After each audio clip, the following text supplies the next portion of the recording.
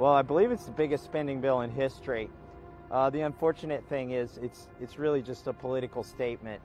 And so the speaker called us back here so that she could make a political statement today. It's dead on arrival in the Senate. What is the political statement?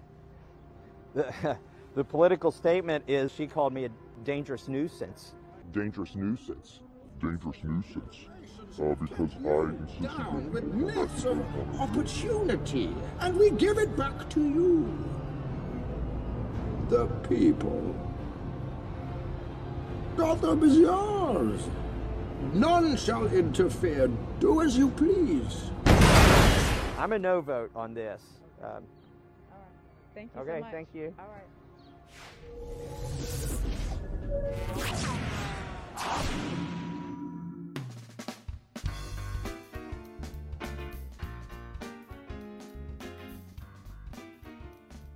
Wednesday.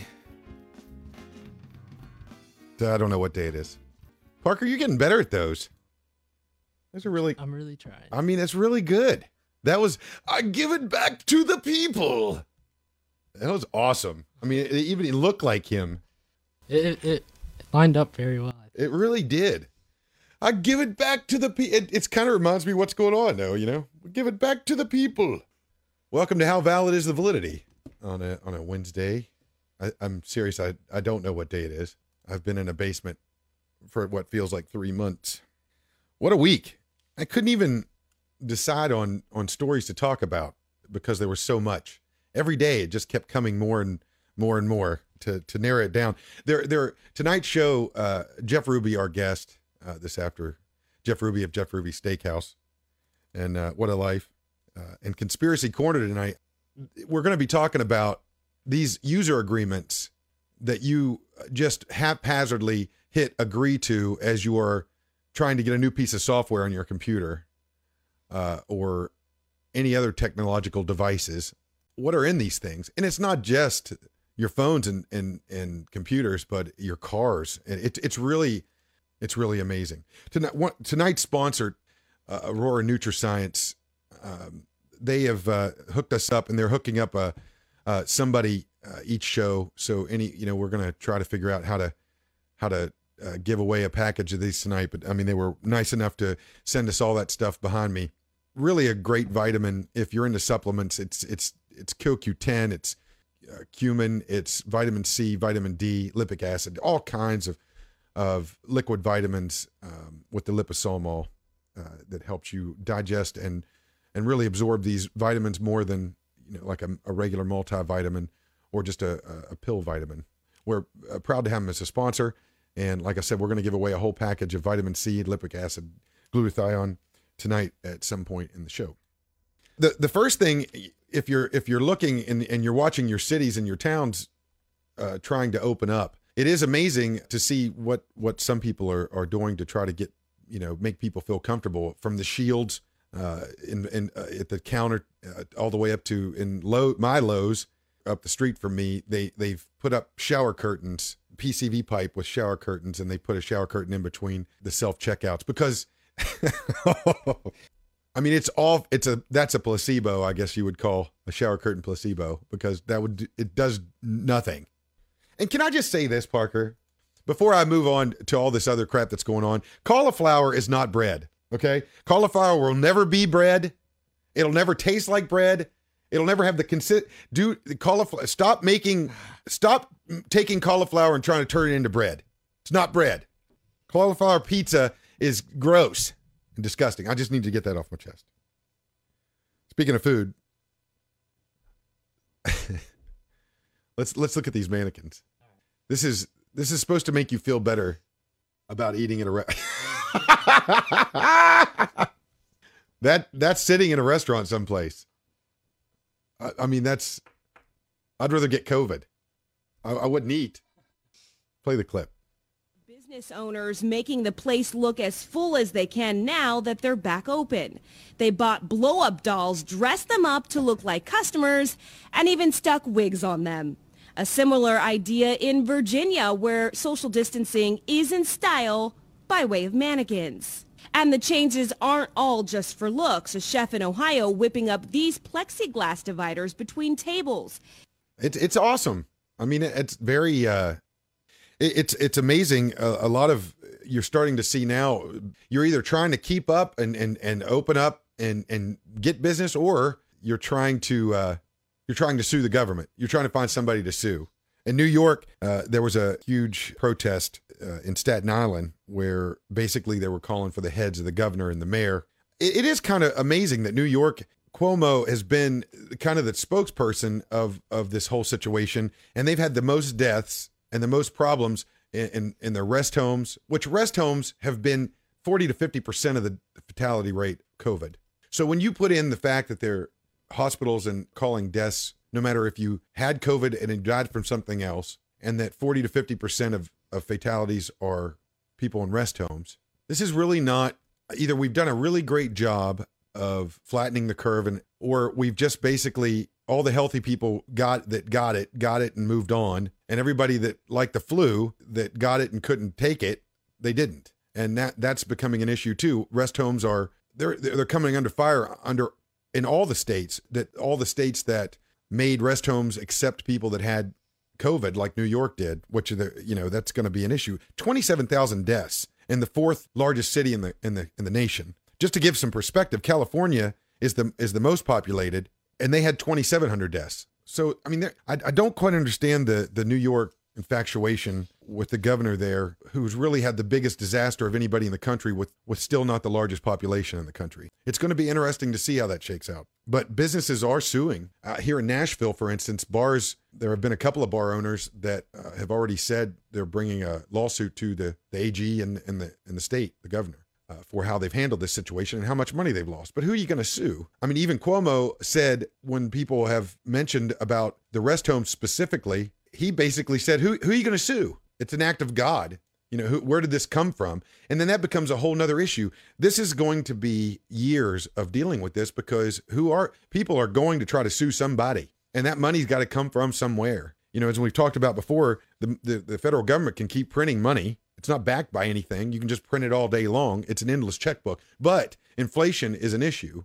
That being said, on the heels of a vaccine being talked about now, as close as before the end of the year, stock market's up in China, in the United States, which, let's face it, during this presidential election, Trump was going, in all intents and purposes, he was riding this whole thing based on the stock market and the unemployment rate. So even though you don't see much from Joe Biden right now, and what you do see is not the greatest if you're a Democrat, these numbers as of right now, as long as there isn't a big second wave, look pretty good for Trump. Trump, who also wrote a stern letter to the World Health Organization.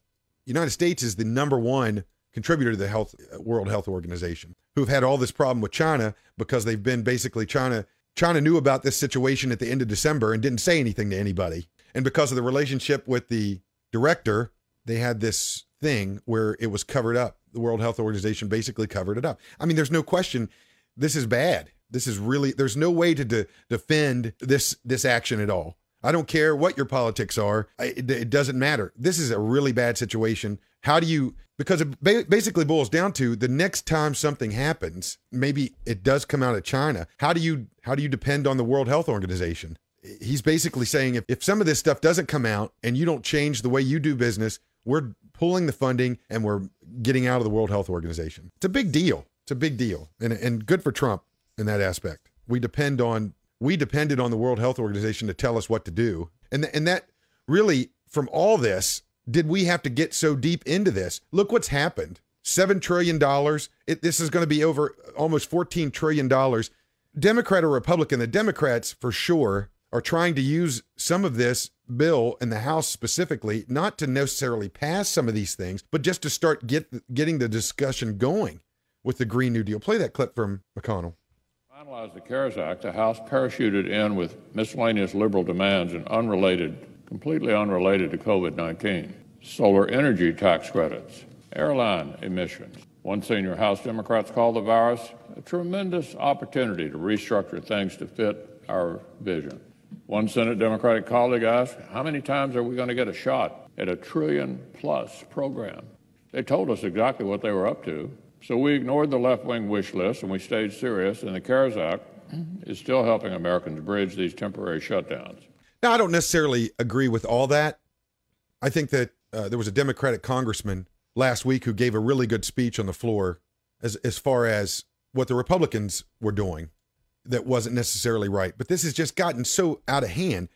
Point being is that we used the World Health Organization in the beginning to tell us what we should be doing and how we should have felt about that. Things that we could have been dealing with in December and early January that wouldn't have made the economy do this.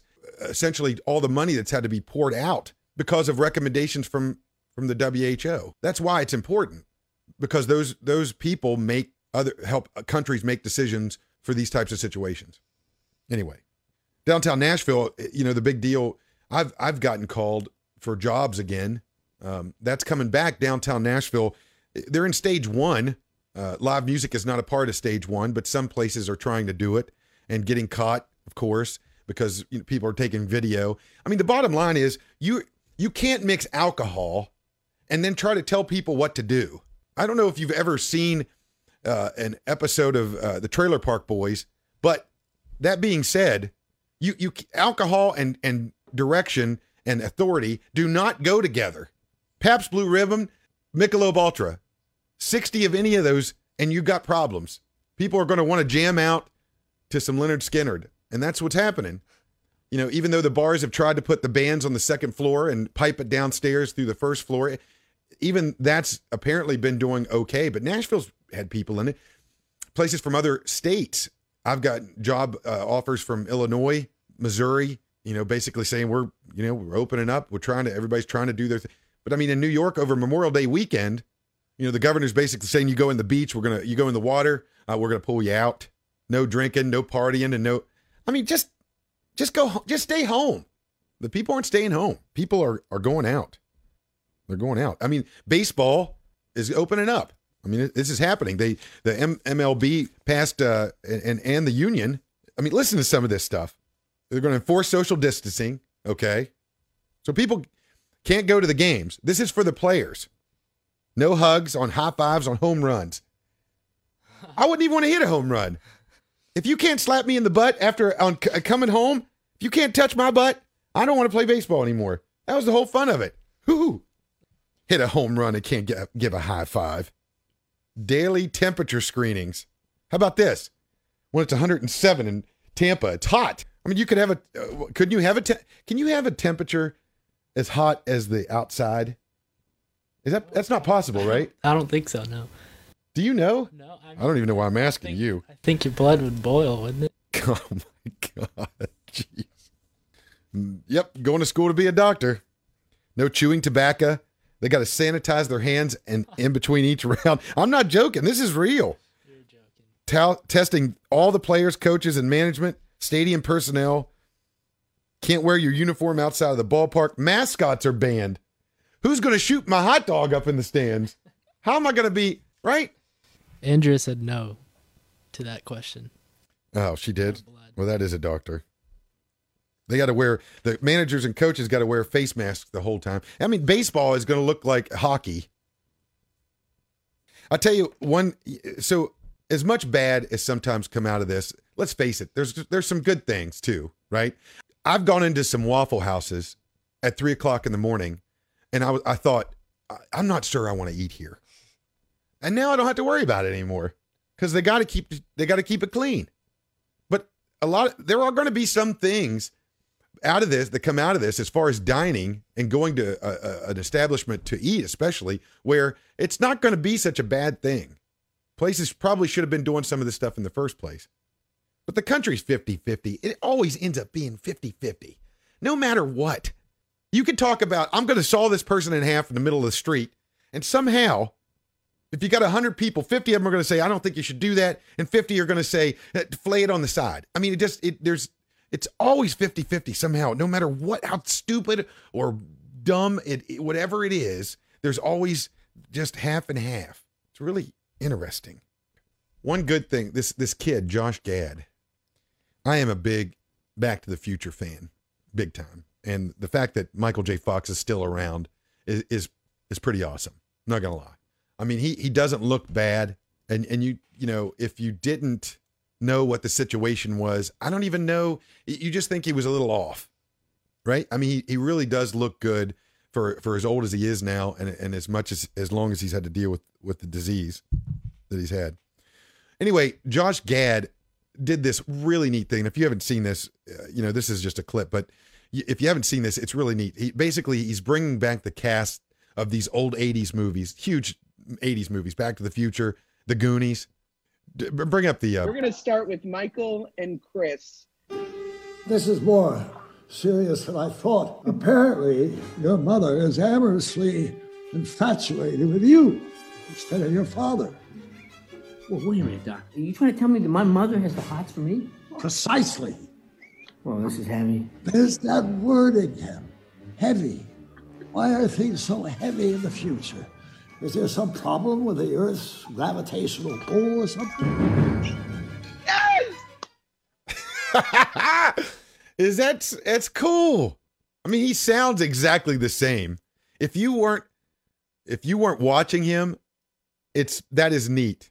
That is so freaking neat to see that. And Christopher Lloyd, I mean, he's got to be, you don't even know who that is. What year were you born?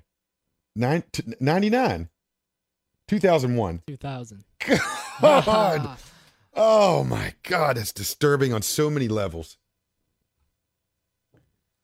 Cheap. He's cheap. You're asking, you're thinking it. I'm telling you, he doesn't cost much. How about the Goonies? Yeah, bring that one up. This is really insane. Listen to his voice. Yeah. Make the call now? You want me to round them up? Yes. All right, how do we do this? Do you guys like Zoom, or do you send out like a Goonies bat signal up to the sky? Sky? Don't you realize the next time you see Sky, it'll be in another town. The next time you take a test, it'll be in some other school.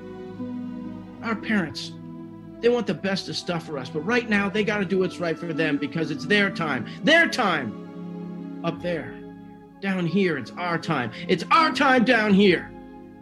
That's all over the minute we ride up Troy's bucket. Sean Astin. Please welcome the cast. Look at this. Of the Goonies. Look at this. Josh, T, Martha, Carrie, Corey, Sean, Jeff. Look at Guys, the cast of the Goonies.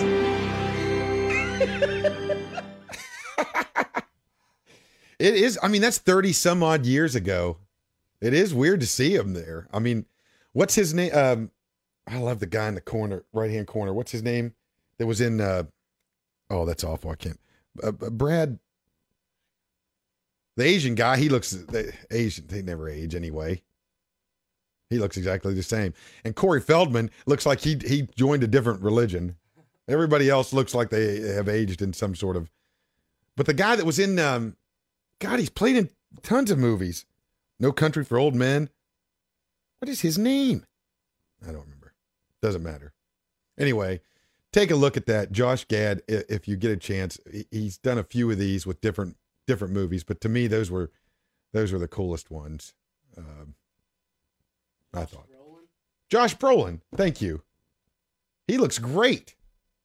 He was in a Men's Health magazine for showing people how to, look great over 50. God, that guy looks good for 20. You don't even look like that, Parker. Everybody, if you've never had a chance to experience Jeff Ruby Steakhouse, if you get that opportunity, you've got to go. It is one of the coolest dining experiences I think I've ever experienced. It's he has one in Lexington and two in Ohio, Cincinnati, and I can't remember where the other one is actually. One in Nashville now. But it's really awesome. Jeff's life is super awesome, and we had the distinct honor and privilege of talking to him this afternoon. We'd like to play that interview for you now. Make sure that you stick around after the interview as well, because you're going to want to see Conspiracy Corner tonight. It's going to throw you for a loop. Here's Jeff Ruby. Jeff, how are you, sir? I'm all right, my friend. Well, where are you at right now? In New Jersey or Cincinnati? That's right. You live in Cincinnati. That's where I live. So any word about when Cincinnati's going to open up? We can open up patio 15th and the restaurant the 22nd, I think. We're not going to do it that quickly. Yeah, a lot of businesses have been getting in trouble for the fact that they're having a hard time just keeping half the restaurant not busy. Well, that's an issue, but it's better than nothing. And we'll open, but there's a tremendous amount of preparation and strategic planning, and we have to rewrite our operating manual for our employees. It's as thick as the yellow page. Jeez, Pete. And we have to rewrite it now for a whole. You have to rewrite how you manage a restaurant for every department. Change it, and then you have to get everybody, back in and trained and on this whole new training program. And then all the equipment you're going to need and the sanitation, and maybe there's a lot that goes into it. And I'm in the, to me, this pandemic is like an iceberg waiting for the Titanic to arrive. That's an interesting way to put it. I'm not in any hurry to put my patrons and my employees on the Titanic right now. I mean, do you see if this is going to, everything that you're going to implement, I mean, do you feel that it's short term, or these are things you're just going to do from here on out? This could just be the tip of that iceberg I'm talking about. 2/3 of Americans right now don't feel comfortable going out. It's become a political war. So now you're fighting two wars, the coronavirus plus this political division. The right, Matthew McConaughey was talking about it on CNN. The right wing is saying, we want to go back to work, and the left is saying, no, we don't want to go back to work. And he said, that's crazy. That's got nothing to do with it. The virus doesn't know if you're a Republican or a Democrat. Right. Doesn't care. And it doesn't care is what he said. Exactly. I don't see any optimism at all based on the political part of this thing exasperating the virus itself and making it worse. You have to have some thought process in the fact of how in your mind, at least, and you employ a lot of people. How do you see this progressing in the sense that we're going to get to a certain point where the economy just can't rebound? Some experts do. And if 1918 is any indication, we could be in trouble. And that CARE Act did nothing to help restaurants. My daughter ran the task force for Ohio Governor DeWine for restaurants, that she was responsible for the recommendations, which he approved, of how to space and seat the restaurants, the capacities and all of that. And in Ohio, they didn't go with the 50% or 33% like Kentucky did capacity.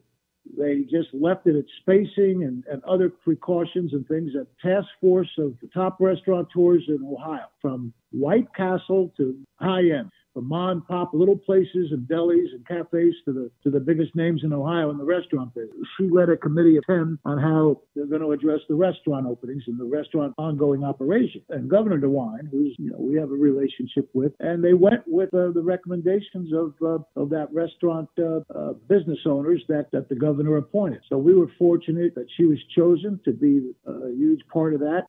Got what we wanted as far as Ohio is. Right. When you get done with your spacing, they're going to go, okay, if you're going to space every 6 feet and have dividers where you're not 6 feet, and the employees are going to wear masks and do all these other things. Whatever that is, that's your capacity of what you can see. It's not going to be based on 50% of your fire code capacity. In Tennessee, it's 50%. And in Kentucky, where we have 2 restaurants, it's at 33%. And outdoors, you can have all you want. Still got a space. But in Lexington, we have a huge patio. So we can do some business out there. Yeah.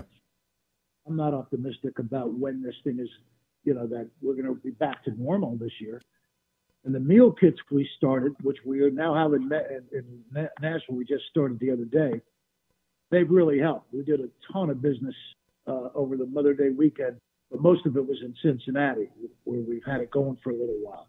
And the meal kits you pick up and you cook everything. There's directions. There's incredible food. It's incredible. It's been good. People loving it. I mean, is that something? I mean, you think you're going to continue that even when you are able to have? Yeah.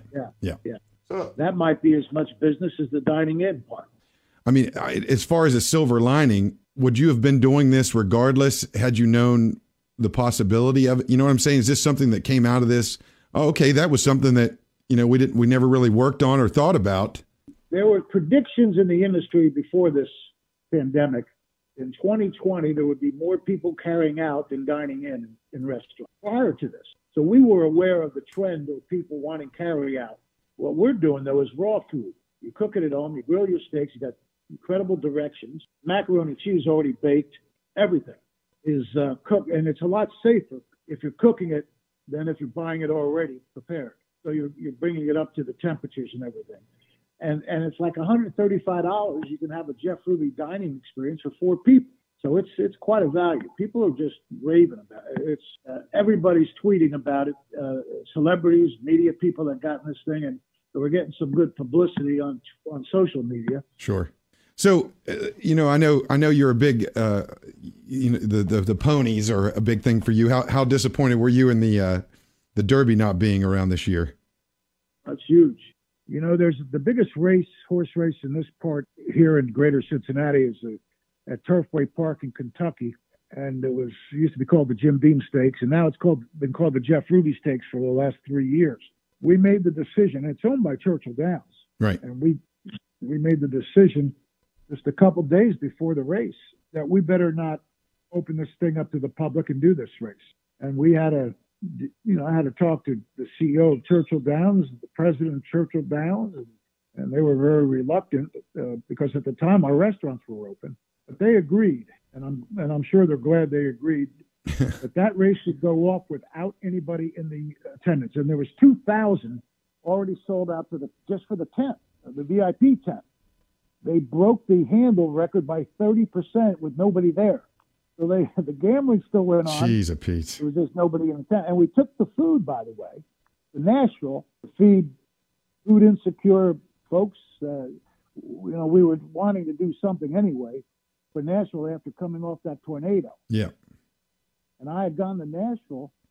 That was the last time I left this house. I went to Nashville to meet with Kid Rock and Steve Smith to go over doing a fundraiser. Working on doing a big concert and doing all this stuff. And of course, Steve owns half of Nashville. He owns all of Broadway. Yeah. And we can't be doing any fundraiser. But what we did, because then the virus hit. I don't know if it was late February or March, whenever it was that we had that meeting. I was only in Nashville for 1 day for that meeting and went back. We took all the food that we had prepared. The steaks weren't cooked yet, but we had all of this food and fed about 3,500 food insecure people in Nashville. Holy mother. I think it's called Second Harvest over there. Yep, that's right, Second Harvest Food Bank. So we did something good to help instead of just freezing everything or doing, whatever. Sure. So that's what we wanted. We wanted to put it to use, so something good came of that. It is unbelievable. It is unbelievable that the double punch that Nashville took with that whole situation, and then this coming. It really is.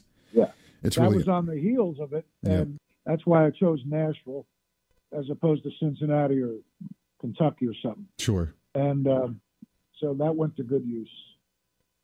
I know all the stuff that's been going on, and it's easy to get caught in that vortex. But I do want a little bit of the history. Because when I first met you, I've been playing in Nashville for such a long period of time and gotten to meet so many different people in different walks of life and businesses.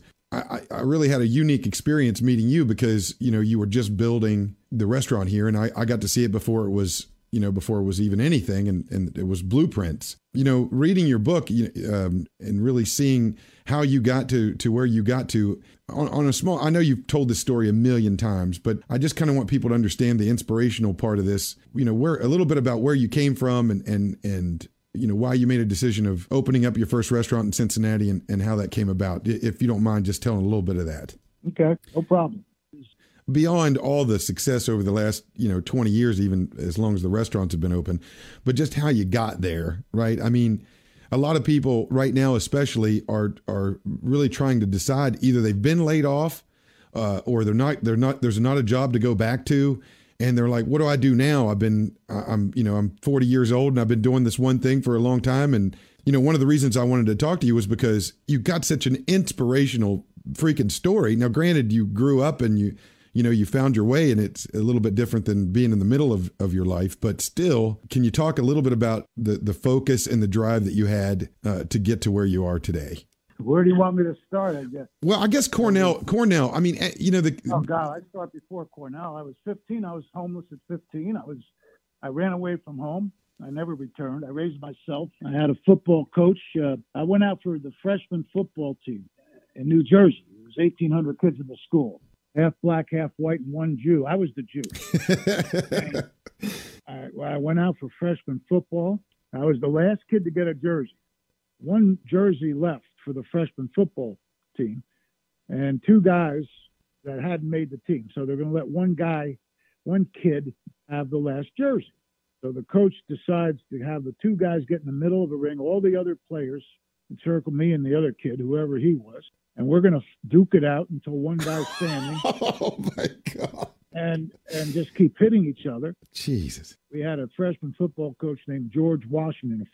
He was a former Army colonel or something. Great guy. He did he did the Army thing. He said, all right, you two get here and just keep hitting each other until somebody's the last man standing gets the final jersey to be on this team. I was the last one standing. The teammate, who became a good friend of mine later on, through the years, he told my co-author, he said, Jeff didn't care if he made the team or not. That wasn't, he could care less. He just wanted to beat the other kid. He didn't want to lose the fight, So I made the team. I never played. I sat the bench as a center in my freshman year. And by my senior year, I was first team All-State, captain of an undefeated team, linebacker and guard, and went to Cornell. I went out for wrestling my sophomore year. I didn't win a match. My senior year, I didn't lose a match. I'm in the High School Hall of Fame for sports. So I got into Cornell, but all this was made possible because the football coach there became my father figure. Without him, I would have never, ever amounted to anything. I was living in an 8x10 rooming house with senior citizens and a bathroom down the hall we all shared my sophomore, junior, and senior year of high school. But he took an interest in me, and I wanted to make him proud. If you're a kid and you don't have anyone you want to make proud, yep. You don't want to make you don't care less about making your father proud or your mother proud. That's a recipe for a tragedy coming up in your life. Yeah. I never wanted anybody. I was getting drunk by the time I was 12 years old. Freshman year, I run for president of my freshman class. The night before, I went out and got drunk, and everybody knew it. So I didn't win the president of the freshman class. I was just a thug. I was just a Jersey street fighter. Yep. And getting in a lot of fights. But when I ran away from home, and that coach took an interest in me, I finally had someone I wanted to make proud. And he was a former football player. He was a man's man, and I went on to go to Cornell, and then from there was offered a job with a company called Weingartner Hammonds, hotel company with Holiday Inns at the time. They only had Holiday Inns. They wanted me to start in Syracuse. So I went for the interview, and he came back and offered me a job. I was in Asbury Park working at a Perkins Pancake House all through high school. That's how I had money to live by myself. He kept calling the Holiday Inn in Asbury Park, and I didn't know what. I just wanted to stay in Asbury Park and maybe work my way up to an assistant manager. I was an eggologist at the time at Perkins, just cooking eggs. I said, I don't want to start in Syracuse. Your headquarters are in Cincinnati. I want to go to Cincinnati. He said, how come? I said, I'm a Reds fan. He said, how could you be a Reds fan? You're born and raised in New Jersey. I said, that's a long story. He said, okay, you can start in Cincinnati. I'm telling him, I'm 22, so I'm telling him where I'm going to start, or forget about it. I'm not coming with you. Forget about it. He's it. got to make all these other domino effects, whether I'm coming or not, who is going to transfer to another city, and I'm telling him, well, it's Cincinnati or forget about it. I'll stay right here. And then the riots broke out in Asbury Park, the race riots, and it was the worst race riots in the country. And that's when Bruce Springsteen left Asbury Park for New York, 1970. I hopped in my 69 Dodge Charger, and I drove that Charger to Cincinnati with $20 in a little suitcase and one suit. And I came to Cincinnati because I was a Reds fan. And what happens, got to be good friends with Johnny Bench, and Johnny Bench and Pete Rose wind up backing me to help in my first restaurant, the Precinct. And Sparky Anderson became like a father to me. Jeez, and all of that, because I was a Reds fan, and it turns out Johnny Bench and Pete Rose made my career possible by backing me. After 11 years, I wanted to open my own restaurant. That was always my goal. And we did in 1981, called The Precinct. So how long did you know, how long into this growing up, what was the turning point for you to go, I like this business? Was it as a kid? Well, my mother had restaurants, and 2 of my 4 stepfathers had restaurants. I call them my forefathers. And my real father was someone she never married. So I'm a senior in high school, and I learned that the guy who I thought all along was my father, who never had anything to do with me, wasn't my father, and that's why he got divorced. When I was born with blue eyes, he realized this is not my kid, and he got a divorce. Oh, jeez, it beats. That chapter in my book, my biography is the soundtrack to my life. Every chapter is a song title, and that's right. That's called "Born to Run" by Bruce. And I was born to run. As soon as I was born, it really had a lot to do with the rest of my life, what was going to happen to me. He left, and I stayed with my mother. I had an older brother, and he went with his biological father, because his father was who I thought was my father.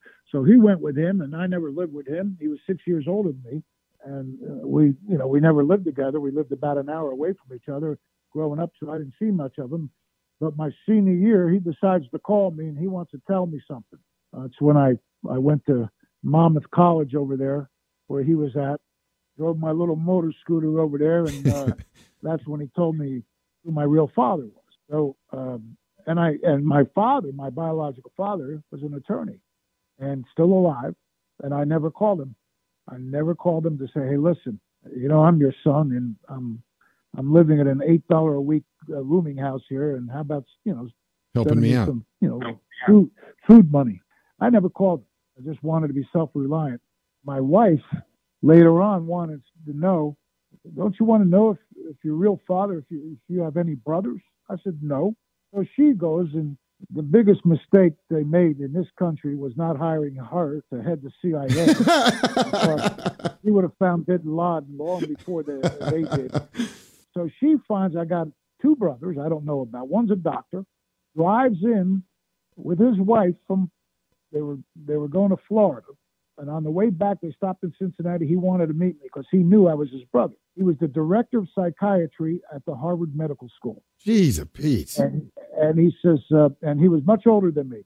And he said, Jeff, we knew you were our brother all this time, but the dad went to his grave, denying it because he didn't, back then, he was a lawyer. He was taboo. He was married. He said, no, he denied it.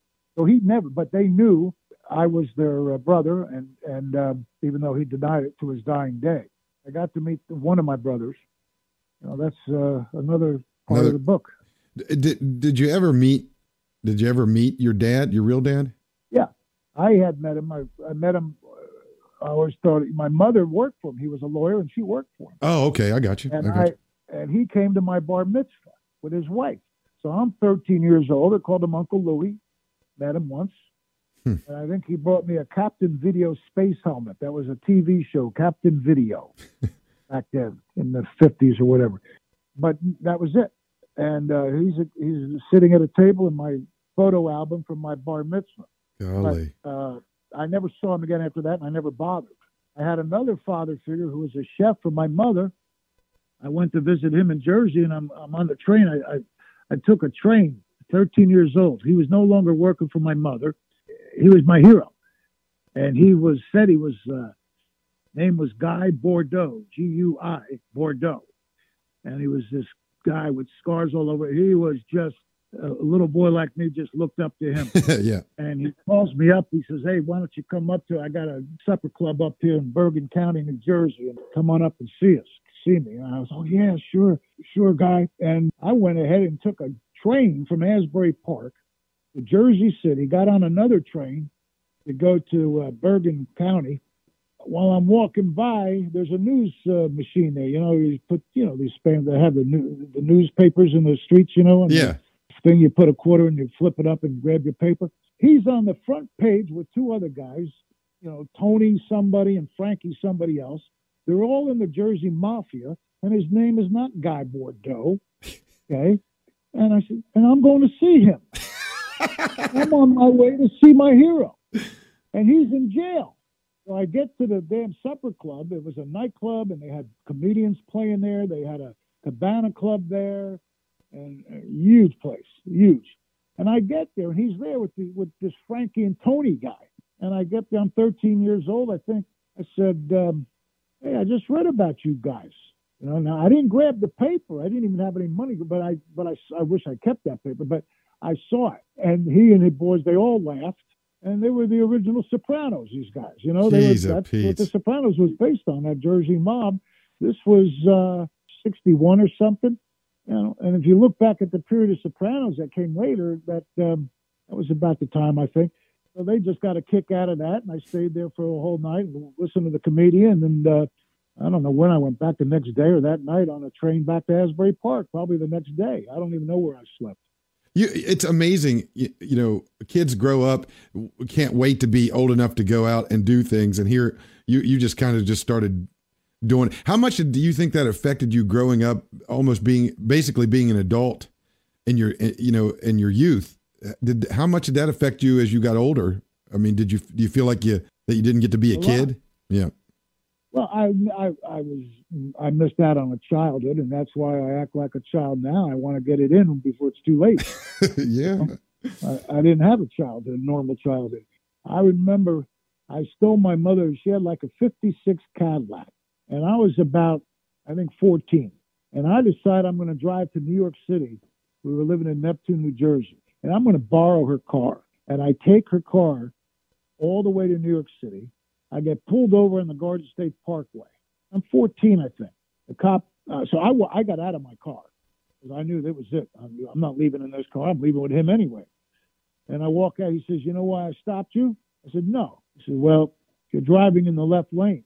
That's the passing lane. You got to stay in the right lane. I didn't know that. I said, well, geez, I didn't know that. Well, thank you for telling me. It's not like I went to freaking get my driver's license and I went through the test and all that.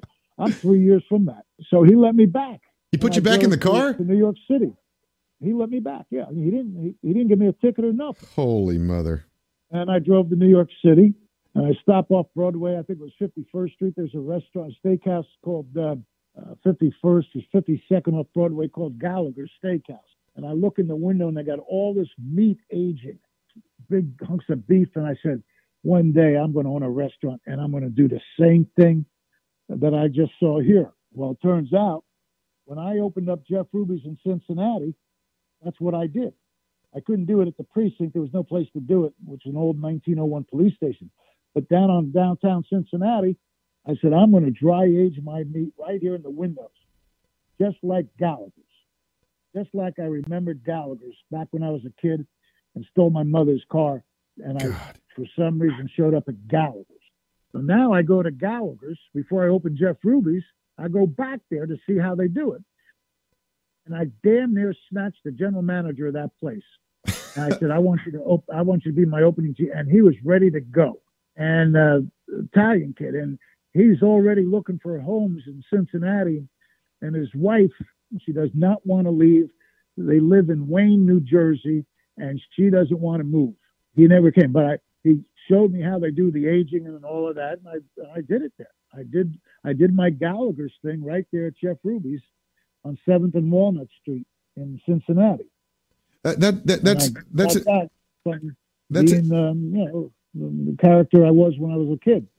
But that's interesting you say that. You know, I think this is something else that's interesting about, especially about you when you look back on decisions you've made and things that you wanted when you were younger and that you got. I'm a big believer in The Secret. Basically, it's, you know, you envision something, you put it out, you say you want it, you think about it, and eventually you'll get it in some sort of form. I mean, do you feel that that's kind of, when you look back at things that you got to accomplish and things that you have accomplished, just like that, I want that. I'm going to do that. Have you ever heard of that before? The Secret? Have you ever heard of that? You know, the way to envision something or put it out in the universe. It's called. I think it's. Yeah, I know what you're talking about. Yeah, I mean, you set your sights on doing something. I think all of us. You know, I'm sure you set your sights on being a musician somehow, and then, you know, that inspired you at some point. So and inspired a lot of. So you, I know, from them. I know you've gotten to meet, plethora of not only Cincinnati, stars, sporting stars, and things like that. But I mean, that being said, Pete Rose was a big influence on me growing up playing baseball when I was a kid. Because I played baseball for years growing up.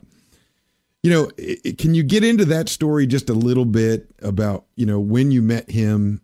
And I know you talk about it in the book a little bit about the fact that had you been able to help him out before all the things, everything went down, that maybe life would have been different for him. I was in the middle of that whole thing. That chapter is called "The Gambler" by Kenny Rogers.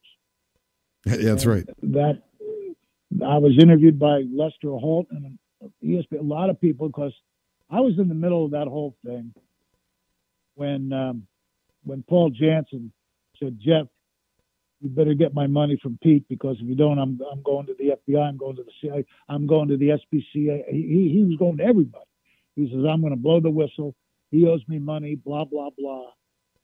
And it was shortly after my head injury, which I almost died. I had a 5% chance of not living, of 5% chance of living. And I came out of that, and that's a chapter in the book. And Pete was working me out to try to get me back in shape, and down at the Scandinavia Health Spa. And I would go back and tell him everything about what Paul Jan. He said, "Paul's full of shit. Don't worry about it. He's crazy. I don't know him, blah, blah, blah." And I go back, and this went on for a month or so. And Pete's attorney and Johnny Bench's attorney was my attorney. So I called Reuben Katz. I said, "Reuben, I don't know if you noticed, but here's the deal." And he said, "Yeah, Pete's told me, but Pete says he doesn't owe him anything." I said, "Well, he wants $30,000, or he's gonna blow the whistle on Pete for betting on baseball. I'm just gonna give Paul Jansen $30,000. I think Jansen is telling the truth. I believe Jansen, and Pete's lying to me and lying to everybody. And I just want to pay him the $30,000, and that'll be my gift. And if Pete ever pays me back, fine. Maybe he will, maybe he won't." And Reuben said, "Jeff, if there's truth to this, you could be dragged into this for obstruction of justice. Don't do it." Right. Yeah. So Reuben's my attorney too. So I didn't do it. And of course, it's bothered me ever since. What if I did give him the 30? Would he have just shut up and that been the end of it? But I don't know. But of course, Pete denied it. And then I could go on about the whole Pete Rose thing. It's Johnny Bench was I met actually first. I'm staying at an apartment complex in Cincinnati. When I moved to Cincinnati, I got there in August of '70, and I'm living on a couch. And one of the other managers that came from Cornell, he let me stay at his pad and live on the couch, and I paid him rent. And there was a nightclub at this place, and all the movers and shakers, the young people, were staying there. And this kid was probably 24 at the time that I was living with. And they didn't know him at Cornell, but I knew him now. He was working at the same Holiday Inn I was working downtown. Yeah. So I go down to the bar to have a drink. I'm 22. And there's Johnny Bench sitting at a bar stool at a table. I'm ordering a drink. Johnny Bench, he's got 15 women hanging all over him, sitting on his lap like a Santa Claus, sitting on his knee, just all over him. And I'm a Reds fan, but I never met Johnny. So I walk over. I said, "You know what? If I just get his spillage, I will meet a girl here tonight." I mean, how many girls? There's right. There's only that's right. They're all over the place. I went up there and I introduced myself. Next thing you know, long story short, he comes up to my supper club I was managing up there, the Den of the Little Foxes. It was like a knockoff on the Playboy Club. And he came up there and we became friends. And I was in his wedding. He was best man at my wedding, and he was my partner. And him and Pete made the precinct possible. And they were the two biggest names in sports back in '81, and the Big Red Machine. And they were my partners. And because they became my partners, other guys got in and invested. We opened up that place in a terrible neighborhood. in the worst recession. The prime interest rate was 20% when we opened up. God dang. And it was the worst economy, the worst prime rate in the history of the country, the worst inflation and unemployment in post-war era. And we opened up that place.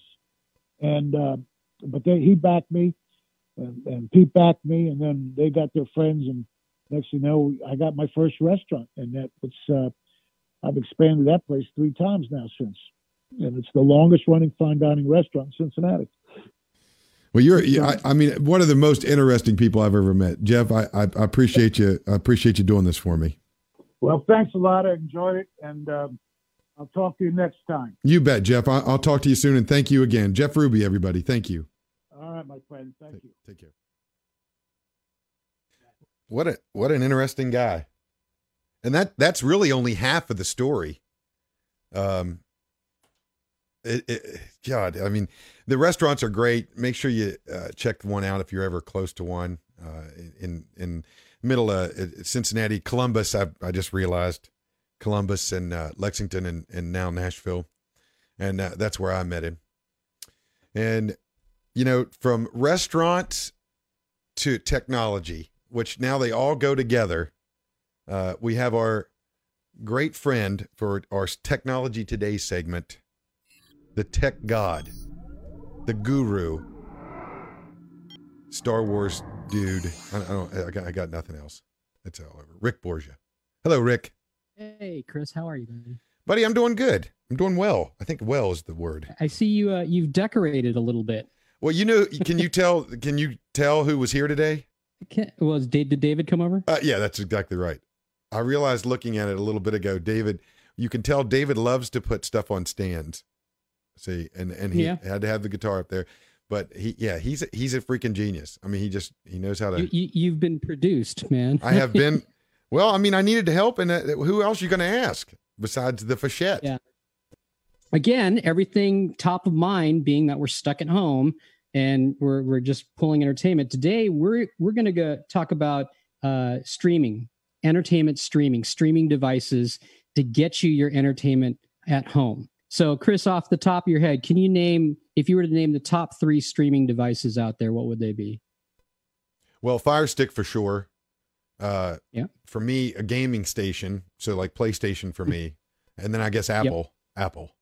Yeah, Apple TV. Okay. Yeah, well, I've got 2 out of the 3 for you that we're going to look at today. So I'm going to switch to my super cool desktop cam. And here we've got the Apple TV. We've got the Amazon Fire Stick. And what we got here is the Roku. And, oh, wow. The Roku was actually, believe it or not, one of the first streaming devices to come out. This was developed as a partnership with Netflix. It was, Netflix said, let's develop a little box that we can put out there that will, put their at the time, their on-demand television. Because remember what Netflix started out as. Yeah. This was, Netflix was renting DVDs in the mail. And so they said, we've got this idea to start streaming entertainment home. And that was the Roku. So the Roku, believe it or not, debuted back in 2008. The Roku's now, 2008, now it's in its 8th generation device. Wow. So let's talk about the Roku first. Now, out of all of the streaming devices, the Roku is one of the most economical ones. There's a bunch of different models. You can get into a Roku for about $30, all the way up to their top of the line Roku Ultra, which is a little bit bigger. It's got an Ethernet jack. It's got audio outs, the whole deal. It's got dual band wireless. But essentially, the Roku, and much like these other streaming devices, their interface is all going to be the same. It's going to bring you all of your favorite app channels. Now, when you get the Roku, you're going to get a very cool remote. It looks like this. It gives you the navigation, the home. It's got some shortcut buttons here, which truthfully, I never use. Right. But this is how you navigate around the Roku interface. Now, if you're really slick, you're going to do what I do and spend $10 and get a little bit of a more featured remote that actually is a universal remote to control your TV. So it adds a power button, input changer, some channel buttons, volume, still controls the same Roku, but not have 20 remotes out by the couch. Let's try and make it a little bit easier. But yeah, so that's the remote. Let's take a look at the let's take a look at the Roku interface here. So right now I've had my Roku running. You've got the screensaver there, but now when I activate it, so here's what you're going to see when you go to the Roku desktop. Your apps are right there. So you got your Spectrum, your Netflix, Disney Plus. Spectrum, we're going to go back to, I'm going to talk about that. But yeah, we got Netflix, Disney Plus. You got your Hulu, Prime Video. I've got a Plex Media server at home, so I've got an app for that, and that's to stream all the movies I got on a home server. Got my Hulu, my baseball, all this good stuff here, and it's in a nice, easy to access interface. The Spectrum app is an app for my cable provider, Spectrum. It might be Charter out by you guys. I'm not sure. I got you. It used to be Time Warner. But I love the fact that they had the Spectrum app on here because now I can eliminate my cable box and just watch TV again through this app. Again, the Roku, nice and simple. The entry-level boxes come in at about $30 for an HD box, but then you can pay more and you get up to a 4K. This is actually a 4K unit that I've got right here. Also, the higher end Roku units have dual band Wi-Fi. The entry level ones were on like the 2.4 gigahertz. Then you start getting 5 gigahertz Wi-Fi. You get a Roku that boosts the speed. So let's move on to the Fire Stick. So the Fire Stick looks like a giant flash drive. It literally is just an HDMI port here. You plug in, powered by USB. Similar to the Roku, little HDMI out, powered by USB cable. Some of your smart TVs, I've had some success with powering this directly off the TV, which is nice with these two devices. You don't have to run an extra plug.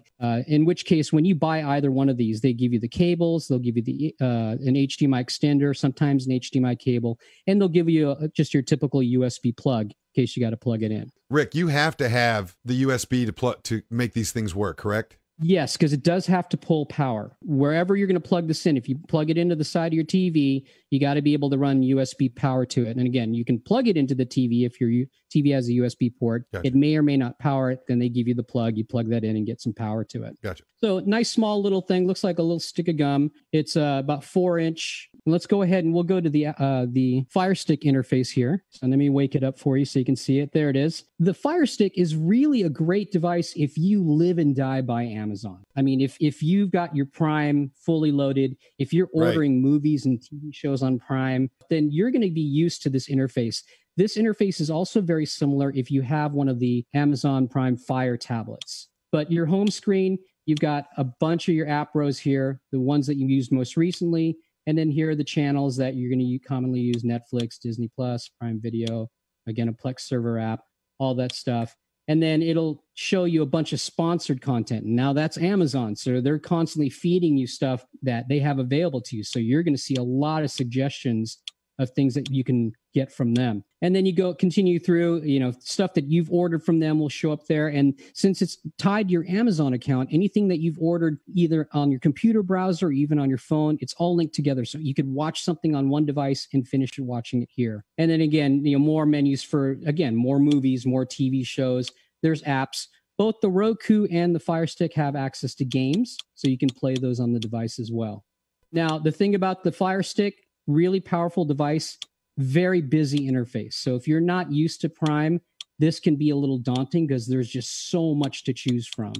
But it is a pretty powerful device. It's got a lot into it. That's awesome. All right, so that's the Fire Stick. Now we get to the big box. This is the Apple TV. This is in its 5th generation. This is the Apple TV 4K.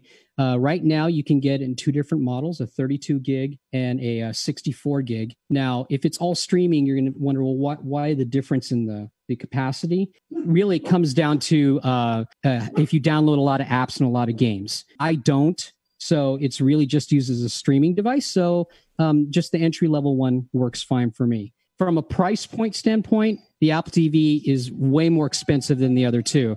Again, the Roku, you get into Roku between $29 to $69. The Fire Stick, you can get into one for about $50. Apple TV, you're looking anywhere from $179 to $199. Holy Moses. For this box. But this is a premier streaming station. I mean, if you look at the interface that's in the Apple TV, it took me a while to wire all of these devices into my podcast. But that's why you're the tech god. That's why you're the tech god. Might have to. Oh, all right. We'll put it back on there. All right. So here's the Apple TV. All the apps are there.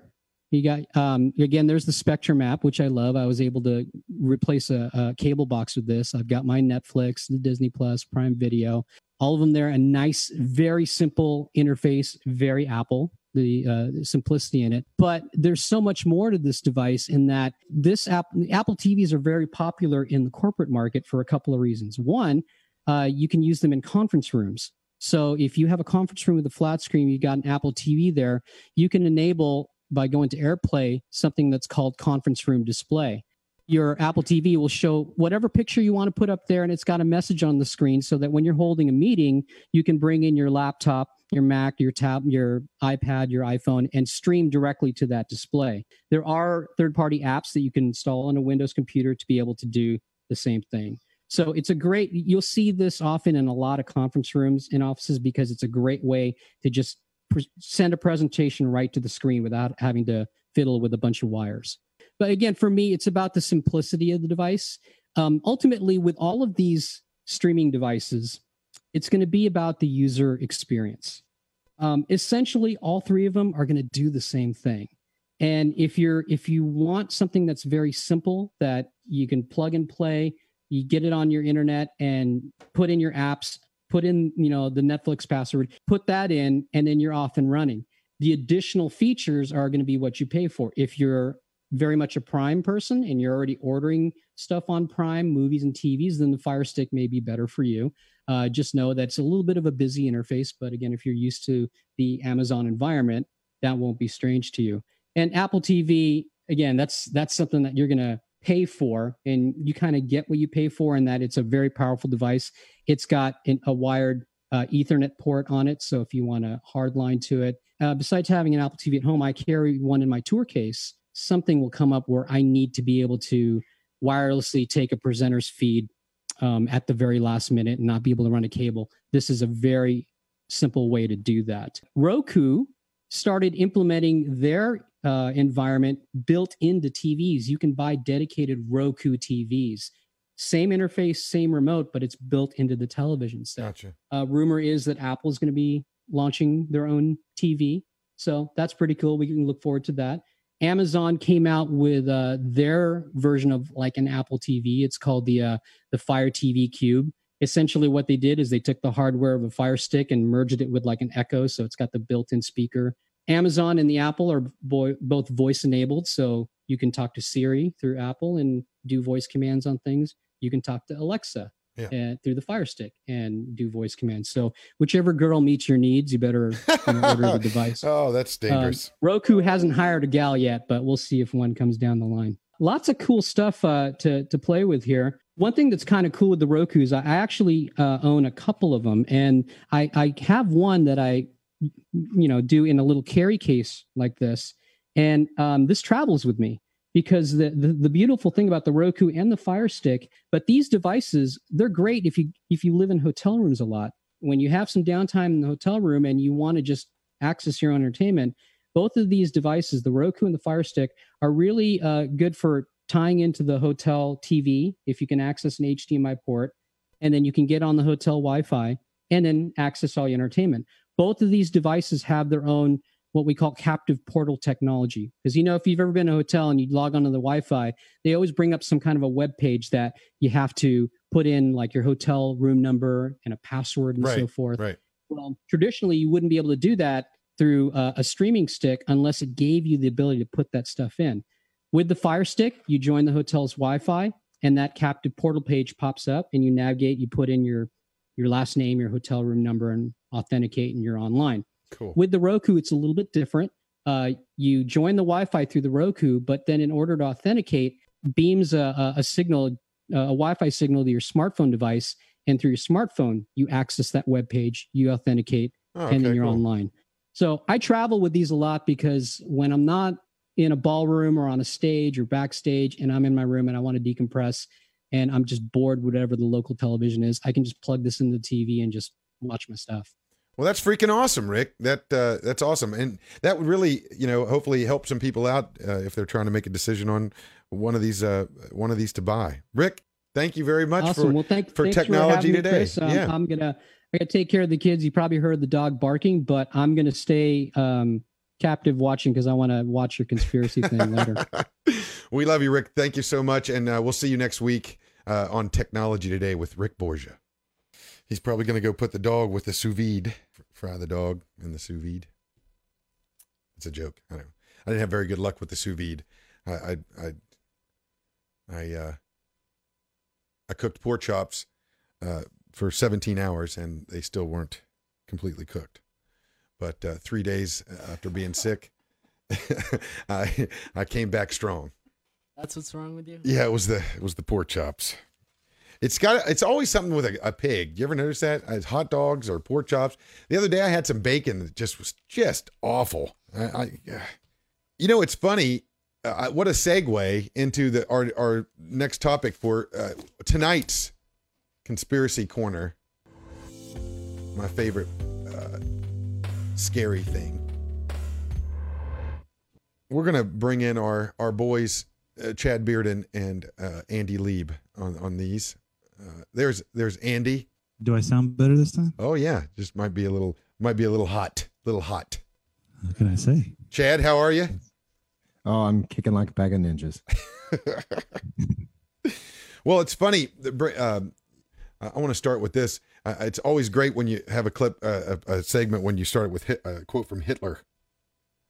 But, you know, it's fun. This is very interesting. The best way to take control over people and control them utterly is to take a little of their freedom at a time, to erode rights by the thousand, tiny, almost imperceptible reductions. In this way, people will not see those rights and freedoms being removed until past the point at which these changes cannot be reversed. I feel, when I read this, I was like, oh God, that's what feels like it's going on right now, especially when they're kicking people out of the ocean.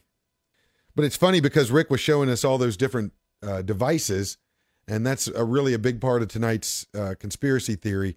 The user agreements that we all don't read. I can imagine that neither of you guys have probably ever not. You probably read everything, Chad and Andy, right? I mean, no, I get a glazed look over my face every time. I can't wait to click that button and get that shit out of my face. Yeah, and then they they update it like 3 days later, and you're like, I don't even care, just whatever, just sign me up. Well, Chris, that's what we were talking about the other day on the phone. Like, oh, you know, a younger generation seems to not care as much, and it seems as if older people are a little shocked by the fact that people share information so much. Well, you're talking about people that, I mean, older people have the same issue that, like my aunt, okay, I will say you're right. My aunt is 65, 66 years old, has no internet, doesn't have a computer at her house. I don't even know. I think she has a program on her cell phone where she has like 3 gig of internet a month or something. So, I mean, yeah, there are those people, and she would never sign in anything that she didn't read. Right. Well, you're talking about that Hitler quote, implementing something over the course of many years. I'm saying that the younger generation, and I'm kind of guilty of it myself. It's hard for me to really, because it's something that's not tangible. And sometimes it's like, I don't care, you know, like, give me my Netflix, you know, like, well, that's the truth. If it boils down to the fact that you either sign the agreement or you don't use the service. Right. Yeah. And it has become, I mean, it's like buying a house now. I mean, I remember when I was 18 selling cell phones, a contract was 2 pages and you had to go over it all with a client and they had to sign it at the bottom. And now if you go in, pull up an iPad and they're like, okay, here's your terms and agreement. I'll see you in 20 minutes if you want to read it. Oh, right. It's just, I mean, you go through and you click the box and just give me my freaking iPhone. And well, I mean, in 2012, a PayPal end user license agreement was 36,000 words.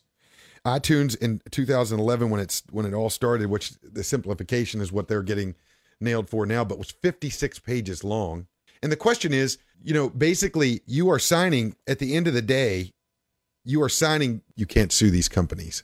So if you look at, when you look at the conspiracy on some of this stuff, this is not so much a conspiratorial situation. This is more, you know, companies collecting your information, right? Specifically by submitting DNA to Ancestry DNA, you agree to grant Ancestry DNA and the group royalty-free, worldwide transferable license to use your DNA and any DNA you submit for any person for whom you have obtained legal authorization. That is insane. That doesn't bother anybody. Yeah, it does. How about this? Yeah. And even that, but like Facebook and all these challenges that go on Facebook. By the way, when you sign up for Facebook, you agree to their user agreements. And so they do a thing, and maybe it's intentional, maybe it's not. I don't know. This is Conspiracy Corner, so we can throw this out there, right? Then you have all these challenges. Give me your 10-year challenge. Well, now you've just updated your facial recognition for the government. Tell me what, post a picture of your first car. Post a picture of your car now. Now you're given security questions for but not only that, but think about this. Questions that you are asked to secure an account. What's your dad's name, middle name? What's your brother? Where were you born? Where was your dad born? What's your mother's middle name? People are posting their whole family, all their family's information on their webs, on their Facebooks and their Instagrams. And once these pictures are up, this is just, well, before I want to stay on the DNA real quick, because this is the scariest one. Play this clip here. Even if you never take a DNA test or commit a crime, this can affect you. Criminal cases are one thing, but here's another scenario. A man donated sperm anonymously 30 years ago. If his second cousin once removed takes a DNA test, his children will be able to find him. Relatives you've never met can take DNA tests that affect you, and the actions you take can affect relatives that you don't even know. So, I mean, that's the thing. You take a DNA test. There are over 5 million people that have already done this. The FBI is collecting all the information from 23andMe, Ancestry.com. Now, think about this. This is not even a DNA swab. What is Ancestry.com is you go on, everybody in the country, you go on and you upload not only picture of last weekend's Christmas party, but you're uploading the history of your whole family. I mean, we really have, because of people like Andy, who basically say, I don't have anything to hide. And Andy, I say this because it's funny. My brother works for the FBI. He says that all the time. I mean, he's got 60 Alexas and 55,000 computers and phones that, where Google's on all the time. I mean, if anybody looks up my search history or the things that I share on Facebook, I'm done. They'll lock me away. Well, but that's all being logged every time. I think I'm a crazy person. That's all. I mean, look what we're doing right now. I mean, how many times there have been Supreme Court nominees who have said something or wrote something when they were 20 years old that have kept them from being on the Supreme Court. We're just sitting here airing out all our grievances. Well, you think about these kids who are trying to get drafted by NFL teams, and NFL teams are going back through everything they posted when they were 12 years old and holding them accountable for things they said when they were 12. Well, I mean, I told you the story. I think we talked about this on a Conspiracy Corner before. The guy that went in and applied for a job, and the company that he was applying for hired a company that basically their job is to go through the person's social media line by line, tell you everything that you liked, wrote, and what was wrong with it, and why you should have not liked it, or what was wrong with the things you've liked. The guy came home to a package that was 600 pages long. It had everything from every social media that he had done and what they thought was wrong with it. That sounded like everyday life with my ex-girlfriend. Well, that's disgusting. The other thing is, and it's, so the Ancestry.com and all that kind of thing, the thing about it is the conspiracy part of this is the fact that these people, especially when you're buying services that are only $30 or $40, think about this. Used to, before 23andMe, you'd have to go to a doctor. You'd have to go get yourself swabbed. This would cost you hundreds of dollars to find out what's in your DNA. Why is this company doing it for $40? It's because they're making millions selling your information, right? I mean, that's the scary part. And they're selling it to governments. This is the other thing. It's not just the United States government. It's governments, plural. Could be city governments. It could be other countries. So, I mean, people have to think. I mean, it's not going to stop you from signing the next iTunes or the next Netflix thing, right? You know, and what's the alternative? I mean, is it just you don't get to use the service, or I mean, what is the alternative? It's a private company, so they can deny you access if you don't agree to their terms. You don't have to be a part of it. Well, this is written into every piece of software, every technological anything that we're doing. So right, and you are just a licensee. Understand that. Songs, movies, software. I mean, me and Andy were talking about it the other day. You are buying software. You're not buying software now. You're licensing it. There's no more of this where it's hard. It's right into your computer or your game platform. You're not buying a CD. You're buying this off the internet, which means if you were to do something that Amazon did not like, they could just shut your account down. So everything you have bought that is on a cloud, for instance, it's gone. And there's not anything you can do about it because all the clauses of these things that you sign say you can't touch me. And they don't even have to give you a reason. I mean, for whatever reason, still don't know. A couple of weeks ago, Instagram blocked me from the ability to like photos. I have no idea why. It's also happened to a couple of my friends, but they don't even give you an explanation. Like, it's just this, you don't have the right to do this. Did you go on a big liking spree at some point? I don't know. I didn't know you could like too much. Well, they have. First of all, I don't follow that many people. For the most part, I don't care what people do with their lives. I know on Facebook when you're making like events and things, if you like serial event invite everybody down the list, like they will shut you down the next couple times, and they'll cut down the amount of people that you can actually invite from right. Unless you're paying to promote that event. Well, yeah, paying to promote it, but they know, and they filter your event based on what you're doing. Well, they know your relationships with people too, and they can tell when you're just inviting that guy that you met one time who lives in wherever versus somebody who's like a close. They know, your circles. Well, Instagram literally has that close friends icon now.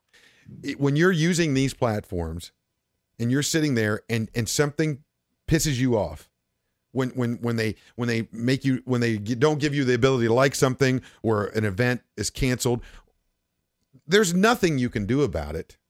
But beyond that, where is your information going? You should think about where your information's going, and you should also think about how this stuff could affect you in the future, because that's the problem with doing things, right? It's like smoking a pack a day. It doesn't hurt you for 50 years, right? I mean, you could smoke for 50 years and then you get nailed. I mean, that's kind of similar to this situation where you just it just becomes something that you do. I mean, is the fear that you screw up and do something stupid and it compounds and it's worse, or is the fear that something is going to come out of nowhere and ruin your life? Well, I'm going to tell you this. I'll tell you what it is. In Wuhan, they have these doctors that have tried to come out and tell the world what's going on. Okay. These doctors are gone now. 2 of them are dead. And there's like 2 or 3 of them that nobody can find. Point being is, if you can't, we had a clip of the woman that opened that salon and was going to get put in jail, $14,000 fine, was going to put her in jail. We had a clip. I sent it to Parker, and literally within 10 hours, you couldn't find the clip anymore. The pandemic, where they put somebody put pandemic out there on YouTube or Facebook or whatever the case is. They can take it off. So just because that's how you feel, and you agree with pandemic, and you want people to know how you feel about it, that's, if Facebook finds that not right. They have, Facebook, after they got in so much trouble during the last election cycle, because they were filtering out certain candidate stuff. They were suppressing certain, they said that they've instituted fact checkers, but there's no, who decides who the fact checkers are, and who decides what the criteria is that meets to let you decide whether or not it's fact or it's fake news. YouTube outright said that they were removing material that did not align with World Health Organization and CDC guidelines. If it had to do with coronavirus or anything like that, I could look for a clip, but that's exactly right, and that's said that they're like, we're out, and that just goes to show you, and now you have President Trump who is saying that the way they handled this situation proven that they screwed up, and it was a cahoots with China. You know, so you got somebody like YouTube agreeing with the World Health Organization like everybody else did, and these guys were telling a lie. So but the bottom line is when you think of YouTube, you don't think of somebody pulling stuff off. I mean, if it's one thing if somebody kills themselves or there's a murder being committed or somebody's doing drug, but just to give an opinion, just when a woman goes on there, whether she's nuts or think about this, you two right here, you're never going to start a military coup. You're never going to, right now in your mind, you don't feel like I need to get on YouTube and say something controversial right now. What if you accidentally see something that you shouldn't see and you come to YouTube or the Facebook or the Instagram and try to tell your story? But the people that, the government, maybe you saw something that the government was doing and it was top secret or whatever the case is, and you try to use one of these platforms and the government comes and shuts you down, or YouTube already does it. I mean, that's the issue. You may not have anything right now to tell people, but if you really had to use Facebook or Instagram or YouTube to tell people something that everybody should know, you couldn't do it. If the government didn't want you to tell people, you wouldn't be able to use these platforms to do that. And you're signing them, even though you're saying you can have the pictures of my mom, you could take my pictures, you could put it on I have a small penis ad. You can do whatever you want, but don't try to tell people. They literally use them for their new dating service and things like that. Well, that's exactly right. And you get nothing. Oh, that's fine. But if you really go ahead and try to do it, go ahead and try to get on this platform and tell people, find the scoop and really have knowledge of something that's really gone wrong, or somebody, you knew who shot Kennedy for real and you tried to come out and you wouldn't last. You'd be wherever Joe Biden's living, that's where you'd be, in a loony bin. Well, it's already it's kind of this like social thing that's being implemented over years, man, and still is happening. As far as you're treated like a babbling idiot. Yep. Drunk redneck. If you're to bring any of this stuff up, I mean, look what they've done to Alex Jones. I mean, they've made Alex Jones, and he doesn't help himself, granted. But I mean, I'm just talking about on Facebook. I see buddies that post things that are, maybe not in line with the current mainstream media, and they are attacked. I mean, people are attacking people verbally over any view. Look at this. Play. What you got to see this. That's a good freaking point, because, and just to keep with the conspiracy idea and these types of things, you are dealing with people that either are on or off. It's 50%. Every once in a while on an issue, you will find some people that are left or right leaning that will come to the middle, but normally it's 50-50, no matter how bad or how stupid the story is. Watch this woman. I have to put this in here. But you're pretty chipper. You're pretty chipper. Huh? You're happy? Why not be? Why are you happy? Normally I'm a bartender and I wouldn't have a job. Yeah. If not for Gelsey. Well, good. I mean, I'm glad you guys think it's okay to infringe on people's rights here. You're infringing on people's rights. Well, realistically. Right. So that's what is wrong with people? What is wrong with people? I mean, there's a situation right there with a user agreement keeping in that whole in this box that it's like, don't go into that store. Don't go to another store. And to your thing, the problem is if you create a company that does what Apple does or gets as big as Google, and your user agreement is one page, eventually, if you get enough people to sign up for your service, it's like again taking South Park when the little pharmacy, grows and grows and grows, and he ends up being Walmart. And then they shut that one down, and then they build up another little. It never ends, right? And now it's just gotten to the point where your information is as important as the service that whoever's making you sign these things is, right? I don't know. Well, it's become, the biggest industry in the world is monetizing personal information. I mean, there's no putting that toothpaste back in the tube at this point. What the hell is that lady's problem?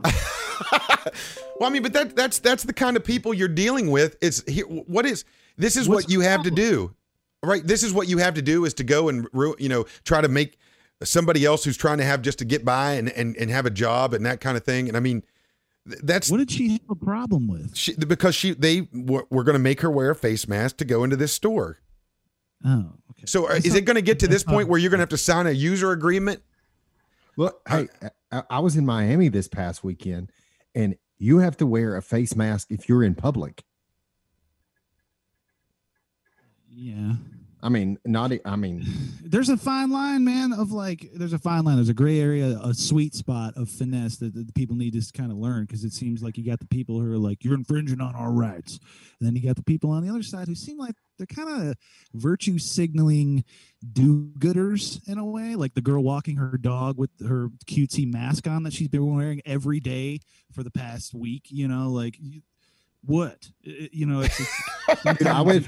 I went for a bike ride in Miami. There were people running in masks, running, and not in the P95, the bad boys N95 masks. Oh, every kind of mask you could think of. I mean, we're talking about the beach, like South Beach in Miami, and the little trail. I'm riding a bicycle. I didn't put a mask on, but there are people running on the trails while wearing a mask. All right, here's a good question. There was a woman in a full respirator on my flight. That's just that's nuts. That's nuts. I'm talking like things I wore when I worked at meth lab. You can't tell me just because you're wearing a mask that makes you feel safe. That makes you feel safe. You are touching your butt and your eyes and your nose and your teeth. I mean, you are touching shit all day long. You can't just because you're wearing a mask. I mean, really, a mask, it helps you not touch your face for sure. But these people with these paper masks, you touch your face more. I mean, I was watching a reporter on the news earlier, and she's wearing a mask while she's conducting this interview, and the whole time she's trying to put her mask. Oh yeah, but but you're touching the mask. I mean, that's right. I mean, that's okay. I mean, she's touching you. So the thing is, we're not used to wearing masks. Okay, so it makes you adjust it more. Here's the deal. If a second wave of this stuff comes and the government says you have to wear a mask to go into public, everybody is mandated to wear a mask or you're going to jail. I mean, this is a user agreement because we've agreed to let's face it. Everybody's taking money from the government right now or trying to.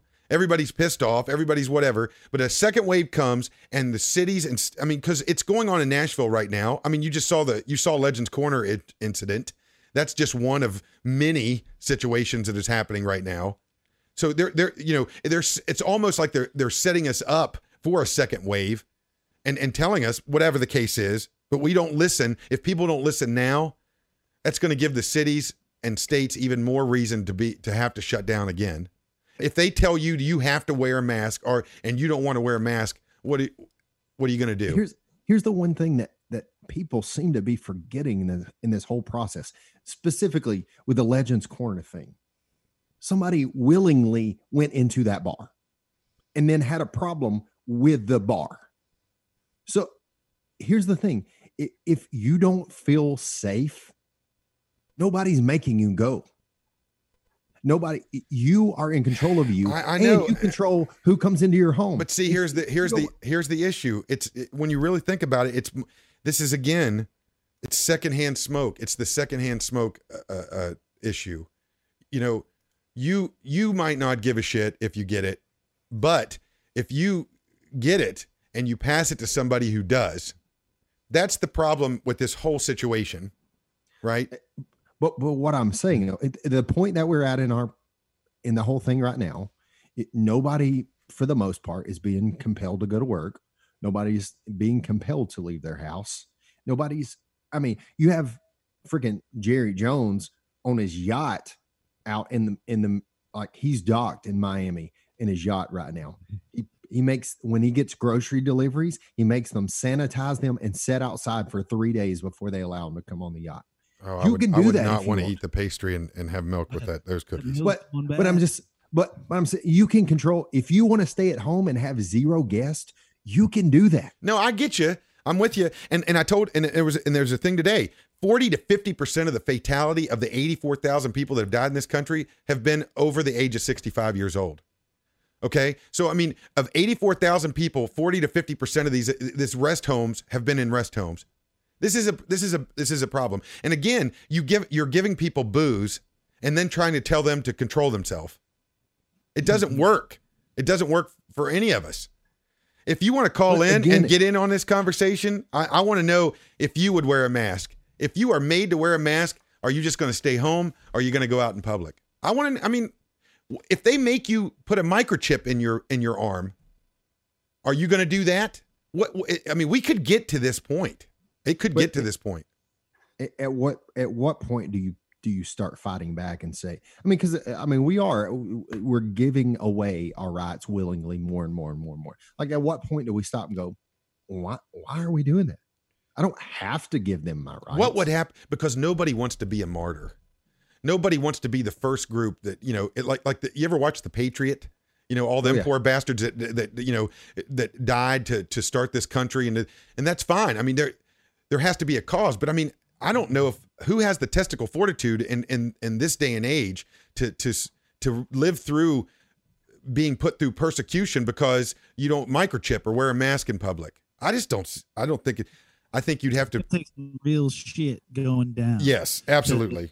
The thing is we've lived through some real soft times, man, for the past. Unbelievable.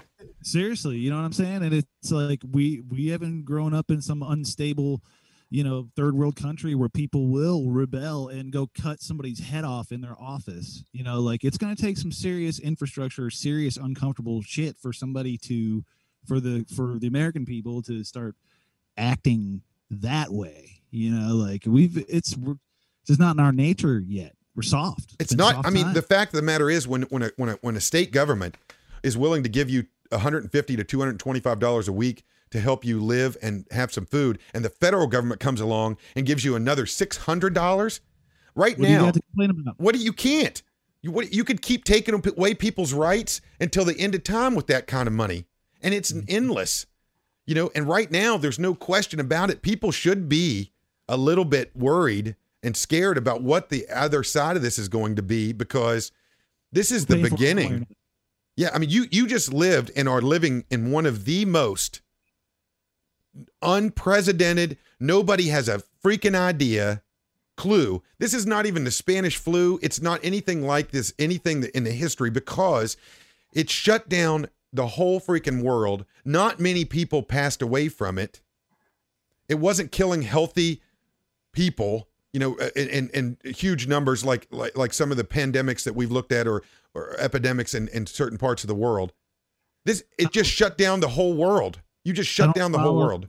As close as I should, economy type stuff. But is the economy just totally ruined right now still, or has it kind of climbed back a little more since? Stock market's up in China. Stock market's up in the United States. Other countries are saying that they're not having problems with that they're not having more cases since some of these places have opened up. Up from horrible or back up? No, we were. Absolutely. You can't. That's the issue with people in the stock market. The stock market, I remember a time in the 90s when I was going to college where the stock market, was it probably 9,000, 10,000 points? It's 24,000 points. Mm-hmm. With inflation not being an issue for the last 15 years, people have made some money, whether it was Obama or now with Trump or whatever. It's superseded politics in a lot of ways. The housing bubble withstanding, but this issue with the rights, if we try to stay on point here with this situation, this is some serious stuff, because the next thing could be you have to wear a mask in public. You have to get vaccinated. Well, the government has to be able to know that they put a needle in you and gave you a vaccine before you're allowed to go into public. That this is going to be something that's going to happen when this vaccine comes out. They're smart though. It's like they're giving you like treats like a doggy. They'll be like, okay, you don't get your next little $1,200 check if you don't get your go get your hand stamped. Like it's the truth. Is it gonna be forceful? Is it gonna be this mandatory forceful thing, or is they gonna provide something on the one side to keep your belly full, yet you're still got to go do what they were forcing you to do? Again, it's like a user agreement. If you don't accept the vaccination, you don't get to go out and live a normal life. And so what are you agreeing with? So, but I mean, I think that's also kind of split a little bit, because I mean, now you have lots of public figures and elected officials and even like sheriffs and chief of police who are saying, we're not going to enforce this stuff. There's a list of sheriffs in Alabama who said, we're not doing this. And it's the same way across the state. I'm just obviously familiar with Alabama because that's my home state. But even the lieutenant governor came out telling the governor, you need to open back up the state. You need to give people their rights back. And you're talking about people who are in the same political party. Yeah, and and that's fine. But you understand how the states and the federal government work. I mean, the states have damned themselves as much as somebody on welfare. Basically, by the state taking all the federal subsidies year after year after year after year for education and roads and every other thing, these huge amounts of money. That I'm gonna take a breather here and just show in the dark. Maybe we'll get more followers. But you've basically taken all this money and you've said, the federal government, it all comes with stipulations.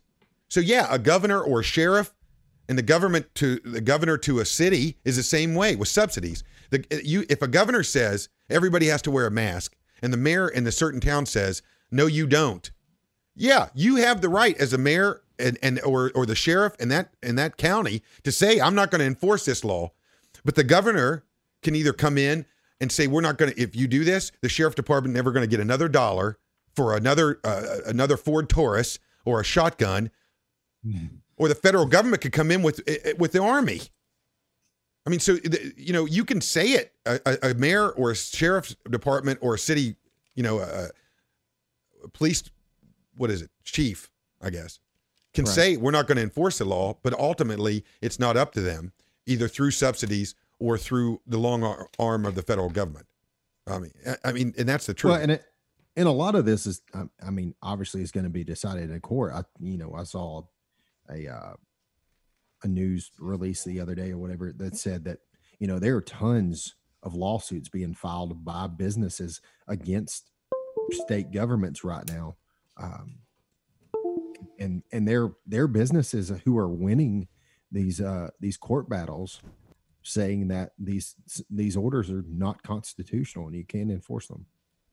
Well, you're going to find out. I mean, this stuff it's not going away, and lawsuits are already starting. I mean, the lawsuits are already starting against the states, and eventually it's going to be. But the thing about it is, Cuomo the other day was talking about how people were, trying to sue or up in arms about how they handled their rest home situation and how many people died from that.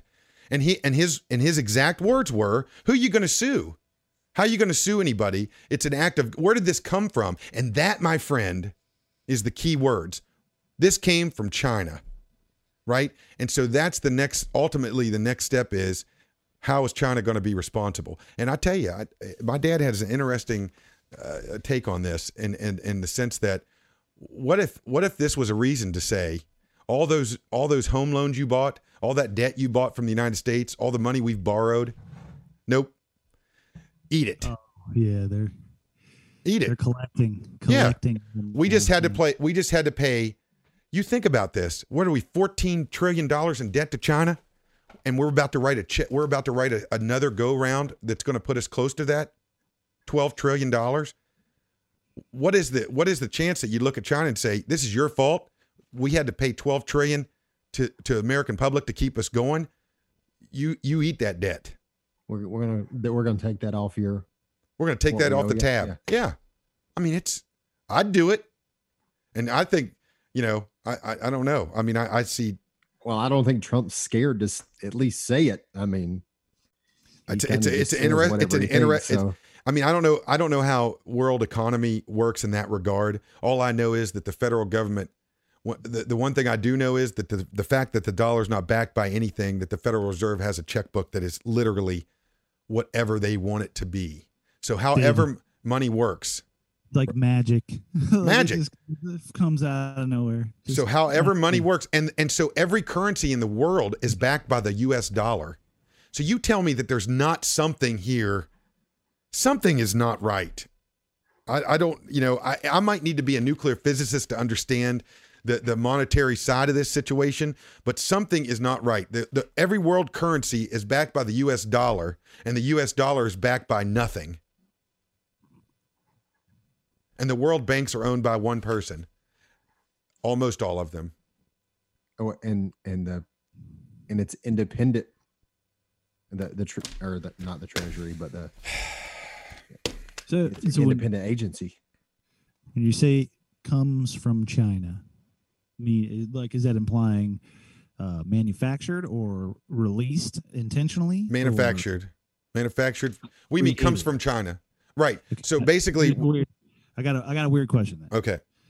They've been collecting all this information, right? Mm-hmm. So over time, 23andMe, all your DNA.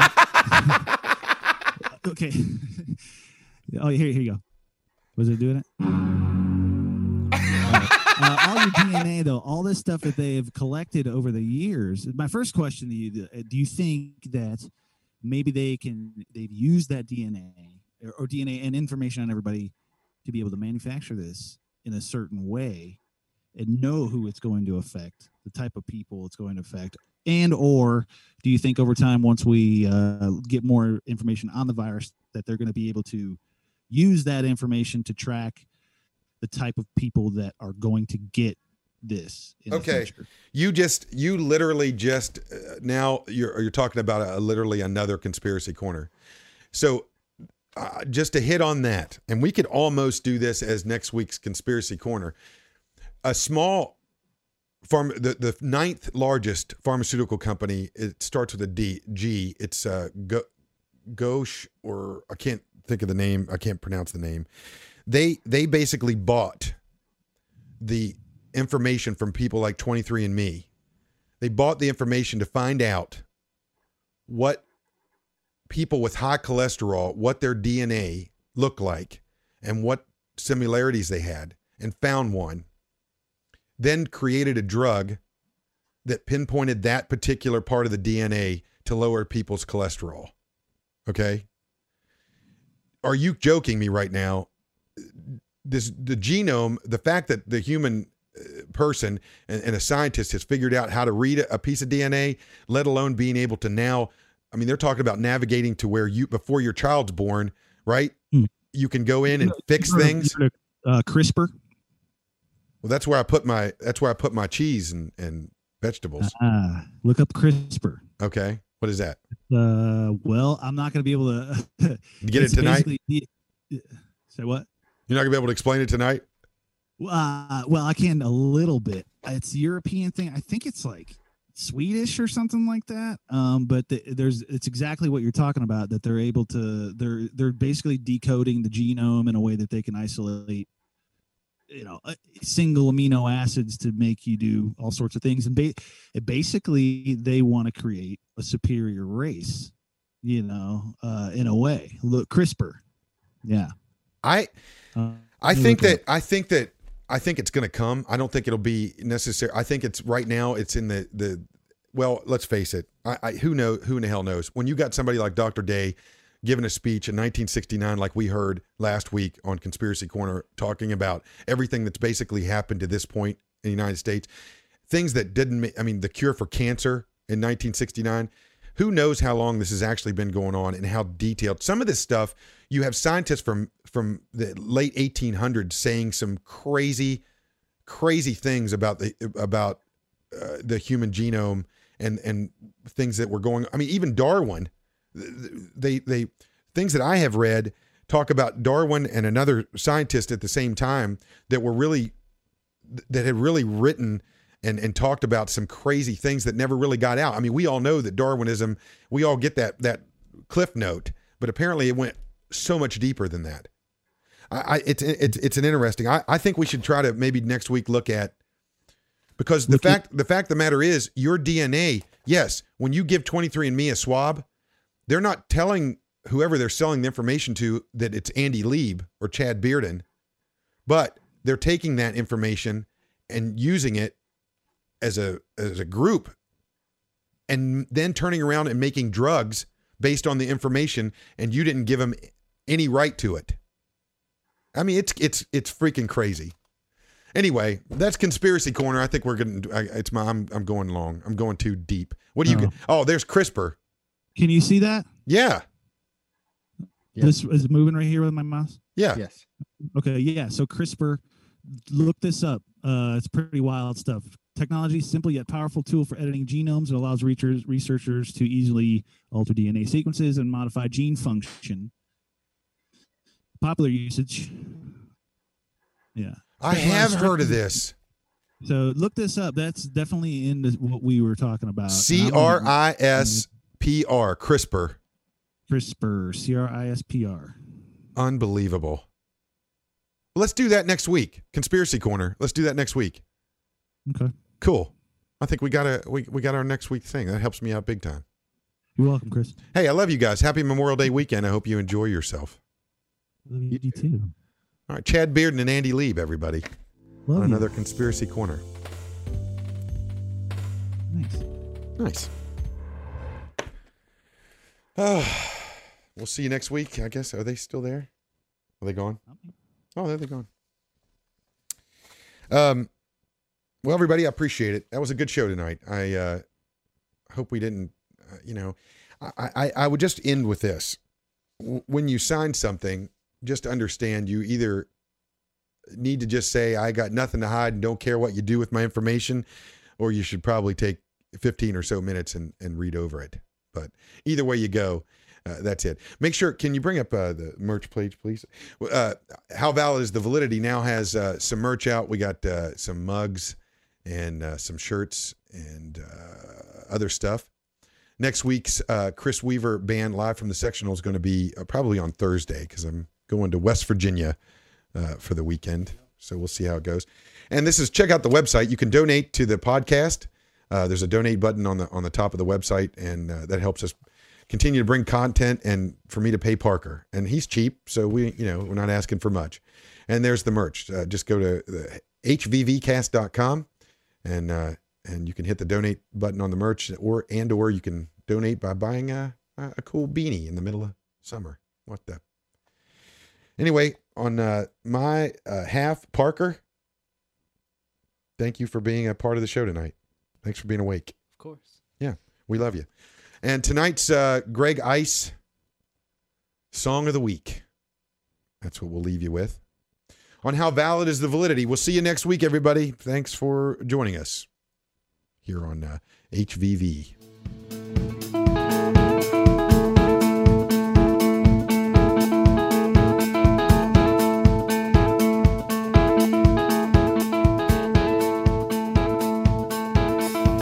Without you now